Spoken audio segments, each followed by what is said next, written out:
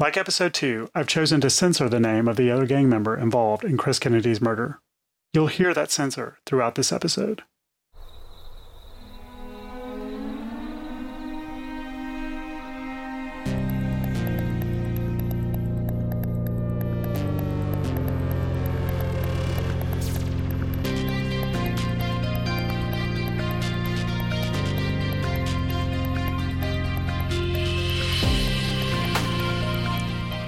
My name is Charlie Moss, and I've been a freelance journalist and writer for more than 10 years.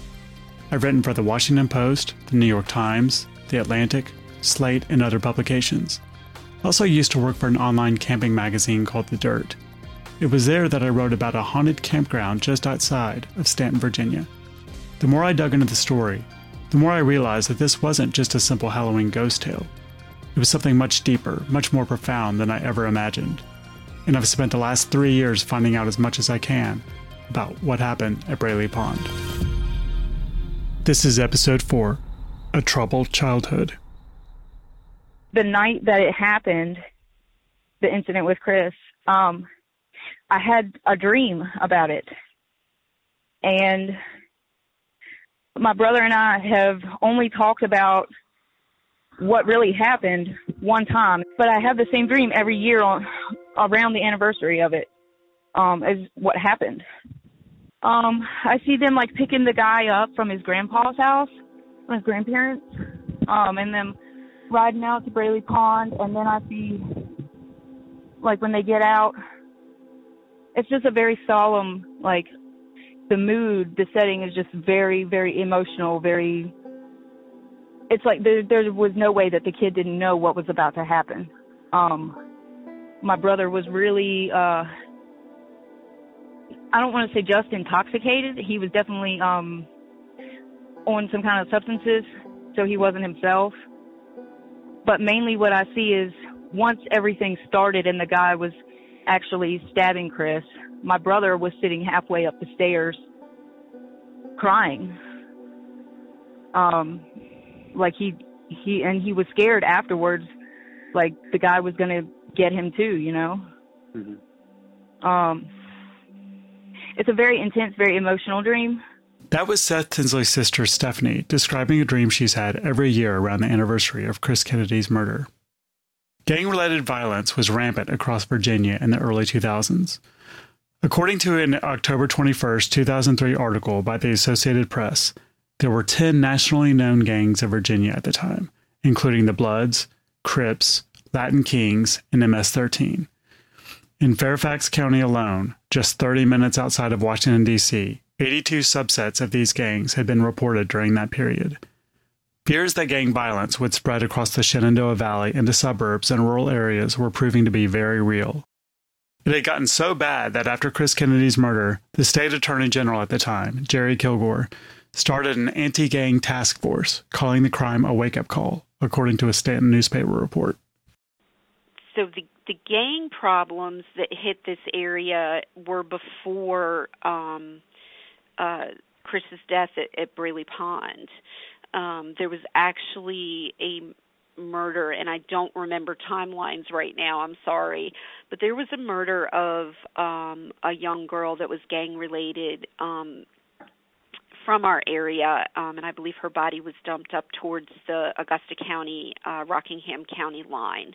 So that was the first time that people started to kind of stand up and take notice.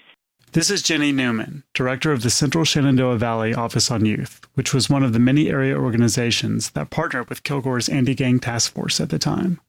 There was a lot of tagging going on in Waynesboro City and Stanton City and some in Augusta County. And so people were complaining to the police. Then we had a couple of other murders that occurred in Stanton City. And it became obvious as this group was kind of pulling together that they needed to do something much quicker. That something was called the SAW Coalition, an acronym for Stanton, Augusta, and Waynesboro. Jenny and others were tasked with educating teachers, school counselors, and other local citizens on what gang activity looked like in the area, tagging, gang signs and symbols, colors, and things like that. At one point, I believe our coalition at a monthly meeting would have 40, 50 people in the room from the region of professionals coming together saying, what are we going to do next? How do we get out there? How do we put out materials to educate the community? And we started doing training sessions, and in the midst of that was the murder at Braley Pond as well. Christopher Kennedy's father, Jeff, never knew his son was in a gang. The last 9 months that he was alive, he spent away from me. He was living with his friends, because that's what was important to him, was his friends. And that's who actually killed him, was his friends. I'll be honest here. Of all the people I've interviewed for this piece, Jeff Kennedy was the one I was most nervous about. I wasn't sure what kind of response, if any, I'd get from him when requesting to talk to him. And how would I explain to Jeff what this podcast is about without disrespecting the memory of his son? It took me months to build up the courage to reach out to him. I decided to text him first, just to see if he'd be up for chatting. It turns out he didn't mind sharing stories about Christopher, or as he calls him, Chris Scott. He was a good-looking kid. He wasn't very, as far as IQ level. It's like he at least he got a degree at the completion where he did 12 years of school, but he actually has like a 6th grade education. Mm-hmm. And he was really good at covering it up. Even his teachers didn't know he went in regular classes. Jeff and Christopher's mother, Peggy, divorced when Christopher was just a kid. Peggy was the product of incest, and Jeff attributes this to Chris's low IQ. His mother, when we first started seeing each other, I was attracted to her because of her looks, not because of her brains. Mm-hmm. She didn't. She was like she was like the middle child of 12. Her mother, which is now has passed away. I'm not sure where she's buried at, but she had 12 kids, all about 3 different brothers. If you didn't catch that, Jeff said that Peggy's mother had 12 kids total, all of who were fathered by her 3 brothers. Jeff remarried after his divorce from Peggy and claims that when it came to raising their son, he and his new wife were polar opposites in their child-rearing methods. The girl, she was very soft with him, and I was very strict with him because she was so soft. Mm-hmm. He was always running around. He meant well. He just wanted to be happy. He wasn't trying to get in trouble, but he seemed to always get in trouble all the time. Like the boys he'd hang around with in school, he got caught one time stealing cigarettes out of a store. So he got a little bit of trouble for that. Jeff also told me that Chris had a half-sister born a few years after him, who currently lives in Harrison, Virginia. He believes the girl's father was Peggy's brother. Christopher's mother, Peggy, died of cancer when he was 12. After she passed away, Christopher received an inheritance from her that his father put into a savings account under Christopher's name. When Christopher was old enough to move out and live on his own, it would be there waiting for him. Until then, Chris lived with his father, Jeff. But they had a hard time getting along, and the relationship suffered when Christopher hit his teenage years. When he turned 18, they had a big falling out, and Christopher moved in briefly with his Uncle Roy. And he had an uncle named Roy who found out about the money that Chris Scott had in a savings account. So Roy talked Chris Scott into coming and living with him. And then when the money ran out, he kicked Chris Scott out. So it wasn't a very good situation. So he was living on the streets. He was living in the streets. He wasn't. Well, he was crashing on people's couches is what he was doing. He'd go from one house, stay with somebody for a while, so he was welcome out, then he'd go crash on somebody else's couch. Christopher, in other words, was homeless, and the company he kept during this time would take him down a path that would eventually lead to his murder. The last 9 months that he was alive, he spent away from me. He was living with his friends, because that's what was important to him, was his friends. And that's who actually killed him, was his friends. One of those friends was Seth Tinsley. I met Chris.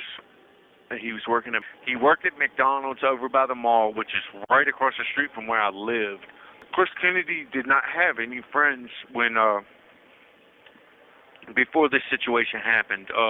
Chris Kennedy was bullied by a lot of people in Stanton because Chris Kennedy was a little bit slow and people would get him to hang around so they could pick on him and stuff like that. And I met him by him coming out, and there's a group of kids out there start picking on him and stuff.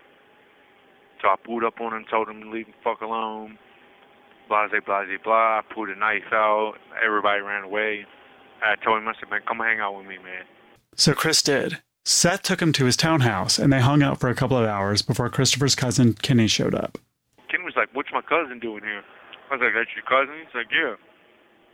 I was like, all right, well, that's cool. Then he's already family. Fucking, because at that time, for me, the gang life was, these are my brothers and my sisters. Seth describes Christopher's gang initiation, which sounds a lot like a fraternity hazing. This is my family. I would die for these people. I would do anything for these people. This is, so we got him to join in. And by joining in, we went to a random location. 36 seconds, you had to stand in the six, is what they call it, which is basically everybody standing in the shape of the Star of David. Everybody's had a point, and when they say go for 36 seconds, we run in and beat the shit out of his ass. And once that 36 seconds is up, he's now a member of the GD. As Seth talks about Christopher, there's a sadness in his voice. I can tell how much Seth really still cares for him, despite what happened. But he didn't have a lot of people that actually cared or liked him, for that matter. His family didn't even care about him before it even happened. Like I said, me and him hung out every day for like the last 6 months of his life. When I first reached out to Seth for an interview, I didn't expect him to respond. I mean, who would want to rehash such a turbulent time in their lives with a total stranger, especially while they're still serving time? It turns out Seth did, but he was hesitant. I understood his skepticism and knew I needed to earn his trust. So over the next few months, Seth and I wrote letters back and forth to each other. I explained about my podcast, and he asked me questions about it, trying to gain a sense of my sincerity and telling a fair story about what happened at Braley Pond in 2003. He eventually agreed, and over the course of making this podcast, we've talked over the phone several times, exchanged numerous emails, and he even suggested I chat with his mother and his sister, which I did. As I mentioned in episode 2, Seth is serving 25 years at Wallens Ridge State Prison in Big Stone Gap, Virginia, for his role in Christopher Kennedy's murder. He's been in prison for 18 years. I find talking with Seth incredibly easy. I'll admit, I've never spoken with a convicted murderer before, so I was nervous. I expected him to be difficult, uncooperative, void of any kind of details about the crime he committed and his feelings about it. But I was wrong. Seth seems like a nice guy, for someone who's in prison for murder. What was it like when you first got in there? Like, was it... It was bad. This was back when still the penitentiary was basically operated in the old way. There was no cameras, so there was no rules and regulations on anything as long as didn't anybody see nothing. And a lot of the older prisons were still open at that time, and the older prisons had a lot of blind spots. Like, you couldn't even go to commissary and come back from commissary by yourself. You had to have 2 or 3 friends with you, because if you came back from commissary or back commissary by yourself back then, the stick-up kids would be in the stairwell waiting to stab you and take your commissary. I had a few instances where I had to do a couple of things like bash someone's head open because he told me the first chance he got he was going to rape me. So the first chance I got, I fucking cracked his skull open with a couple of locks. Seth tells me he's trying to take advantage of what the prison has to offer regarding education and job training, but there's a lot lacking. Yeah, I'm trying to pick up as much schooling as I possibly can. I'm definitely trying to take advantage of the system because schooling's free here. So I'm trying, if I can, to pick up at least 1 or 2 more trades before I leave the penitentiary. Mm-hmm. And most of the schooling here is trade schooling. There's no actual college courses here. That's something that I would have to do through the mail if I was interested in. I'm able and capable to do things book-wise and writing-wise. I just do not like to write. I'm more of a physical type person. I want to be working a backhoe or building a building or underneath the hood of a car or something like that. That's the stuff that I truly enjoy. Seth grew up in Stanton. According to his mom, Kimberly Tinsley, he was smart and resourceful with a kind heart. Here's a prime example of what Seth was like. There was a secondhand consignment store a block from the house, and at 9 years old, he went in, he looked around the entire shop, and he found this small porcelain figure of a puppy curled up, like as in sleep. And he offered to sweep the man's floors in exchange for that porcelain figurine so that he could give it to me as a gift. Mm-hmm. And I still have that little puppy, by the way. I definitely do. So, and this is like almost 25 years ago. And Seth practiced the fine art of negotiation with everyone from a very early age. So he would go in and do chores for this man in exchange for things to give as gifts to his family members. And that's a pretty good representation of his personality as a young child coming up. Seth's younger sister, Stephanie Brown, remembers him having a bit of a wild streak, but he was also a good big brother to her. He was more of like my dad, honestly, because my dad wasn't around. We have the same mom and different dads. Okay. And my dad wasn't around, and he taught me how to tie my shoes, how to build a tree house, everything. That's cool. He made sure that I would eat most days. He would make sure that I got to school, everything. And so, yeah. Seth's home life wasn't exactly pleasant, though. His mother drank a lot, did drugs, wasn't around much for him and his sister Stephanie. My mom was a functioning alcoholic. She drank like a fish out of water. Like, we'd have a case of beer and like 20 deuces of Coors Light. And before the end of the day, all that stuff's gone.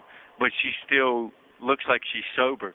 But when it came to drugs, that's where she really spiraled downhill because she was really strung out on coke and methamphetamines. I definitely think that my mom is responsible for a lot of what the situation with my brother.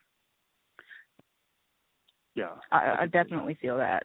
Yeah. She wasn't there for him at all, and she is the main reason why he grew up, like, having to be responsible, but also, she pushed drugs in his face and things like that, alcohol in his face all the time.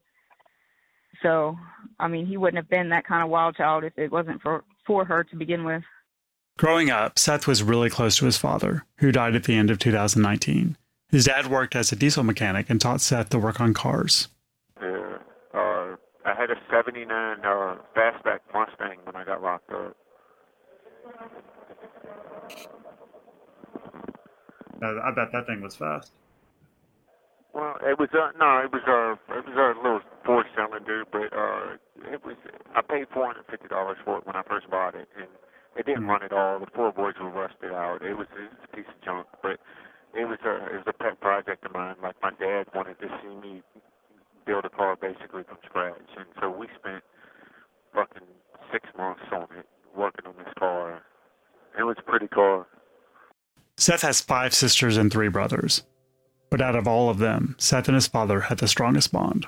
I've always been my dad's favorite, and he always had the highest expectations of me. Even after everything happened, he still expected me to become something better than any of his other children because he felt like I had the intelligence level to become something great. Despite his good relationship with his dad, Seth's mother's drug and alcohol abuse was taking a toll on him.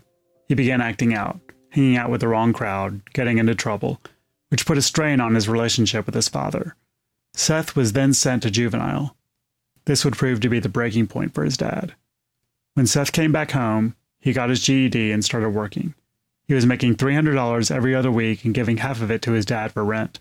Because of this, Seth felt like he could come and go as he pleased. But because he was underage, his father felt differently.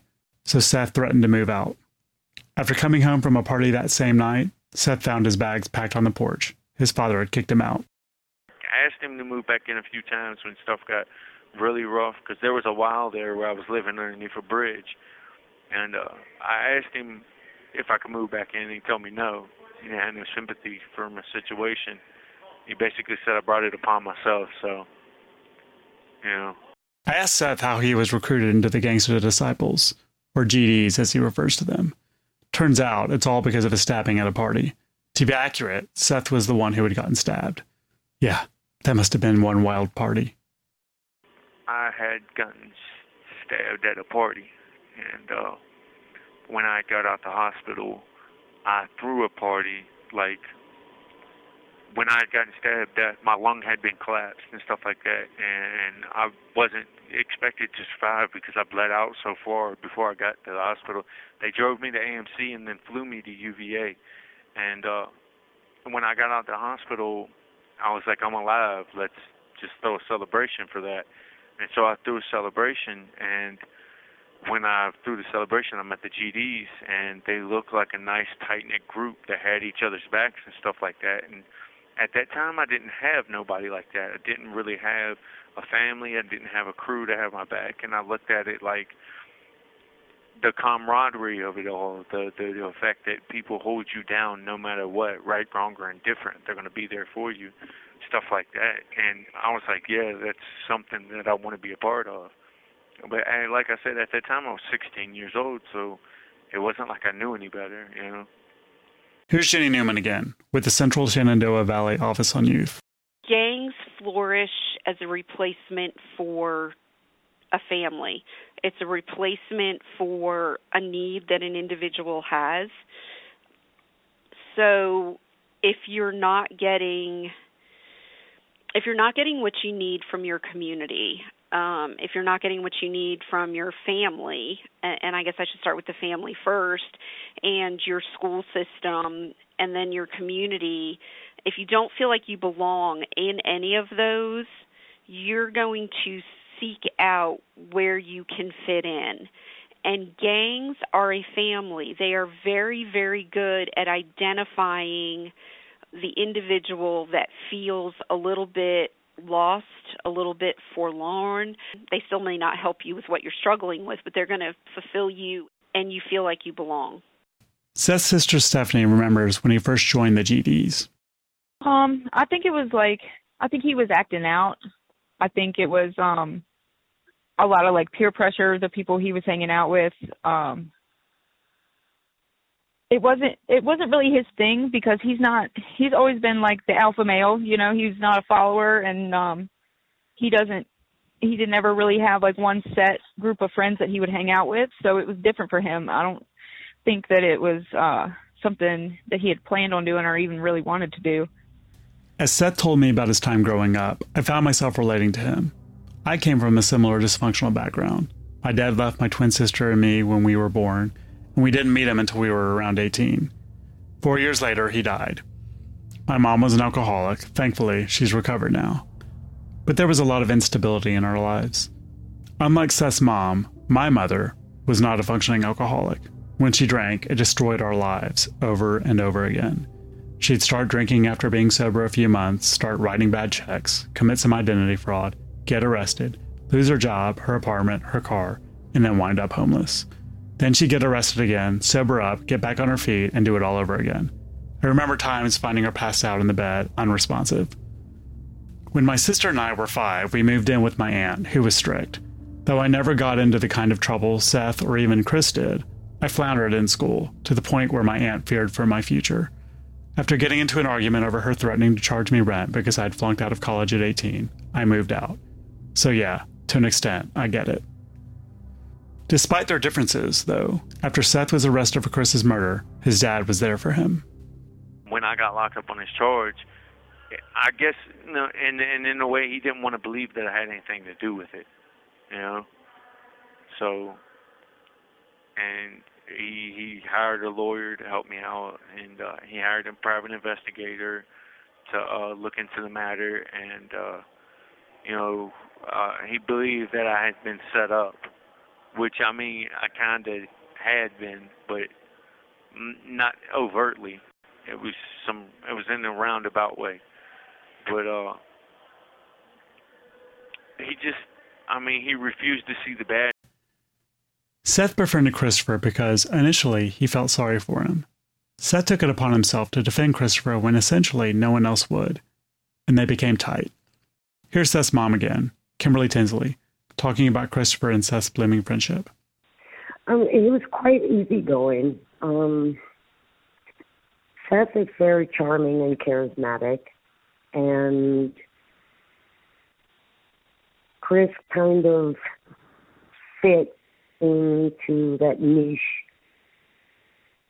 rather well. They became really good friends. Chris was not mentally as bright as Seth was, but they tended, whatever offset them tended to complement their relationship as friends.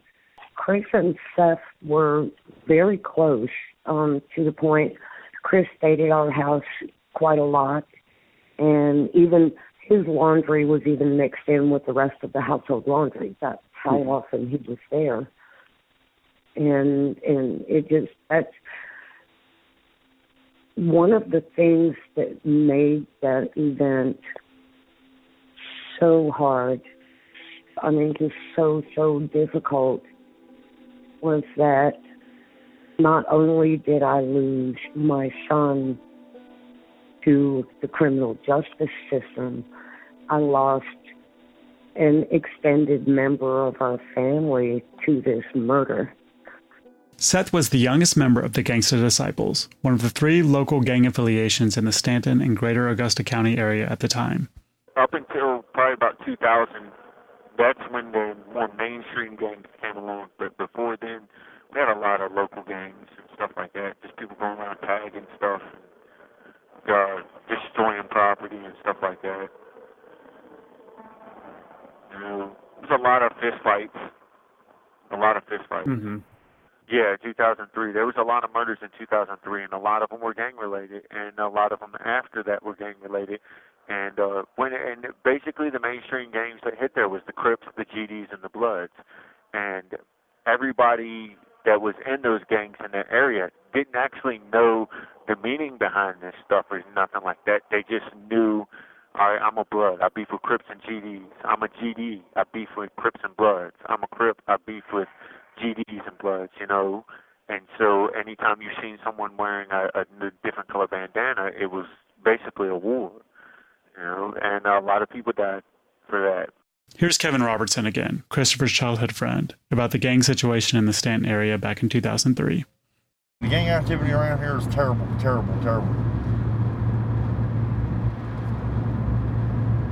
My life's too short, I'm telling you, sure. You know, Scott never even, you know, once even thought about, you know, talking about a gang or even hanging out with them kind of people. Just, but when he got out of that car that day, he had a bandana around his head, and then the other boys had bandana. I said, no, come with me. I should have just put him in a headlock, choked him out, and thrown him in my truck and took him home. That's what I should have done. I hate myself for it. Not only had Christopher joined a gang, but he was also on drugs. I asked Kevin why he thinks Christopher got involved in gang life. He believes it was because of a girl.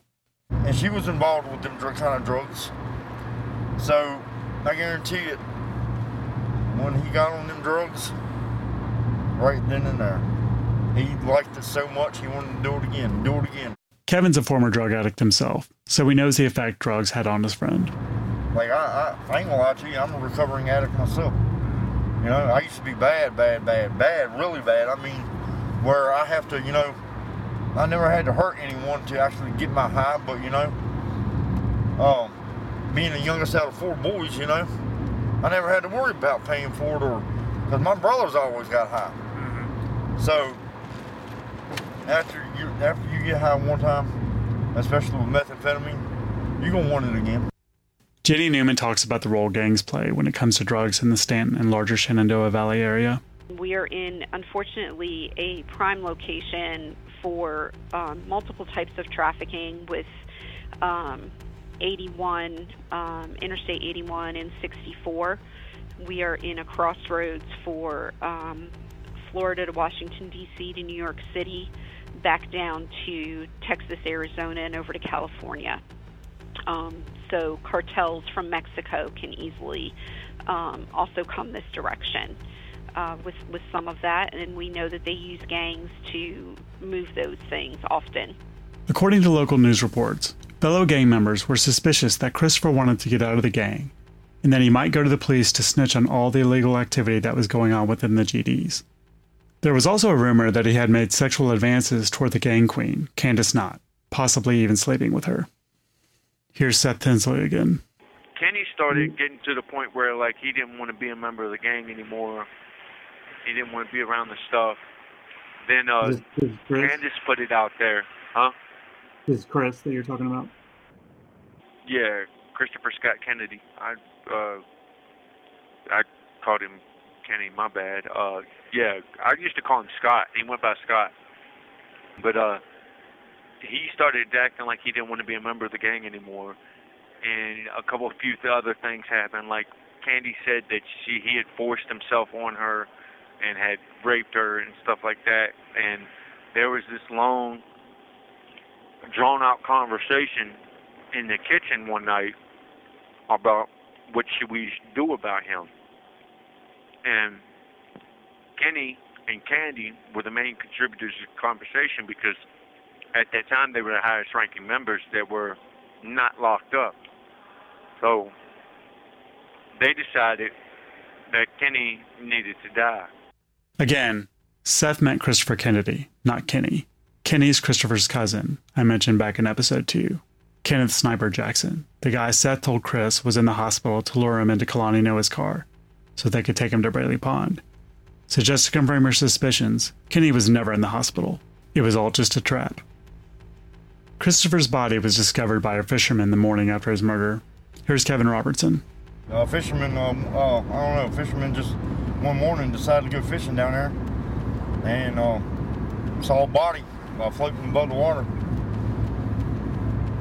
Yeah, he was stripped, naked. Here's Seth talking about getting arrested after local police traced the murder back to him. And the fisherman who found the body the next day reported it. And when they reported the body, his on-again, off-again girlfriend told the police that we were the last persons that were seen with him, that we had picked him up in the truck. So when they come in, they kicked in the apartment, they arrested us. Kevin Robertson has a friend that witnessed the whole thing. And actually, my buddy lives right down the road. He said, dude, I've never seen so many cops in my life. He said, dude, they were just flying by. I mean, booking. I was like, oh my God. 2 days later, SWAT team raided the house. That's how long it took them to figure it out. 38 hours. When they arrest us, they put the truck up on a rollback. So the way I'm looking at it is at this juncture, the entire situation, the way everything's going down, as long as everybody remains silent, there's no way possible that we can be tried or convicted on this murder. It's not possible. They have the wrong vehicle, they have no physical evidence, and they have no testimony, you know? So they've got me in an interrogation room. I'm being interrogated. I'm telling them that I have no knowledge of the situation. I'm telling them I don't even know Scott, you know? They pop up a couple hours later. They've got an evidence bag with a knife in it, and another evidence bag with a bunch of ashes in it where had been testifying against everything and told them that this is where we got rid of all the stuff. 4 people were ultimately convicted of Chris Kennedy's murder. Candace Nicole Knott, who was 29 at the time. Kenneth Sniper Jackson, also 29. 24-year-old and Seth Tinsley, who was 17. All 4 of them are still serving time in prison for their actions. Here's Jeff Kennedy, Chris's father, on how he heard about Chris's death. Yeah, his last 9 months that this guy was alive, he was distant from me. They said he was living around on his friends and stuff, sleeping on their couches. And he was working at McDonald's at that time, up on Avenue. And that's how I found out everything. Go up there and talk to his friends and stuff. The people who he worked with at McDonald's, I didn't think much of them neither, but they gave me the answers to what was going on. The police had no idea what happened. 'Cause I found out who killed him from talking to his friends. Had one friend mad at another friend. One friend would tell me one piece of advice, one part of the story. Another friend would tell me another part of the story, and finally I put two and two together and came up with the answer. Because the cops didn't find out who killed him. I found out who killed him. And I passed that information on to the cops, and they arrested him. Seth expresses remorse to me for Christopher's murder. He tells me about the meth he was on at the time, and basically just how fucked up he was back then. I don't know if you've ever done methamphetamines, but it is a hell of a trigger drug when it comes to emotions. And you can go from one extreme to the next in an instant when you're on that drug. Mm-hmm. So, and I was really badly strung out on methamphetamines at the time. I was doing crystal meth really hard. Like, when I say really hard, I mean like every day for the entire last year that I was on the street. So, 1 minute you could be like having a conscience about something, and the next minute a switch just, I don't know how to really put it into words to where you could understand the concept. It's just like a switch will flip in your head, and you'll go from one extreme to the next in a heartbeat, I asked Kimberly about what went through her head when she found out about Chris's murder. Oh my gosh. I actually, I had this overwhelming feeling 3 days before Seth was arrested that something was just so terribly wrong with one of my children, and Seth was the only one that I couldn't make contact with, and that was extremely unusual. And then I saw a picture of a tattoo on the front page of the newspaper, and that's when I knew that Chris had been murdered and that my son was involved. And I immediately called the police department and asked them if they had my son in custody. Now, mind you, he had just turned 17, so he was still a minor, and they had him in custody for at least 24 hours and made no contact with me at all, which is totally against the law, but that's irrelevant. I honestly, it's like, as a parent, it's one of those moments of insanity that your mind just cannot wrap itself around. My son's friend was murdered and my son was involved. Here's Seth's sister again, Stephanie. My brother is one of the most true-hearted people that I know, in the sense of, like, he is what he is. He doesn't claim to be anything that he's not. If he says he did something, he did it. If he says he didn't, I believe him. He's a really good judge of character when it comes to people. He's just, my brother is, it's just a really sad situation because he was so young and he didn't deserve to be caught up in all that shit. Even though it happened almost 20 years ago around my way, this is still a really relevant situation. People still talk about it to this day. Whether you believe in the paranormal or not, it's hard to deny Christopher's spirit still haunts those lives he touched. Kevin remembers a strange incident that happened to him at Braley Pond after Christopher's murder. Chris's death really hit me hard, fanatical. We were at the same bus. Grew up, as brothers. Mm-hmm. And I went up there one night, and I got out, walked to the top, and then I don't know, it was about 9:30, and the mother of my child called me and says, "Oh, I need you to come here. You need to have a chat with your daughter." I was like, all right. I said, yeah. I said, I'm coming. I said, I just need time for myself right now. And she's like, well, make time for her. I was like, okay, I'm coming. So I get in the vehicle, brand new vehicle. And I started. It will not start. It will not start. I was no clicker, no nothing. I'm like, what on earth? I said, it's a rental. What is going on? And then I sat there, and I swear, man, it's just, I got cold. I got really, really cold. Like, this chill just come over me, and it was in the middle of summer. Chill come over me like I've been sitting in a frozen car for about a day. Just like, and I just went like this in my head, and next thing I know, and it starts. What? I said, what on earth? It's like, I don't know, if maybe Scott tried to grab my hand when he was in the truck with me or something, and just, it would not start. Seth, too, feels Christopher's presence, even after all of these years. Since being in prison, I've felt a couple of times where that, like, I've been, like, there's been a few instances where, like, I was in the hole when I was asleep, and I'm in the cell by myself, so there's absolutely nothing moving around but me in that cell, you know what I mean? And I'm laying in bed sleep, and all of a sudden my cup just goes falling off the shelf and shit, and I get up and I get this feeling like Chris is like, look, I'm just reminding you I'm still here, that I'm not going anywhere.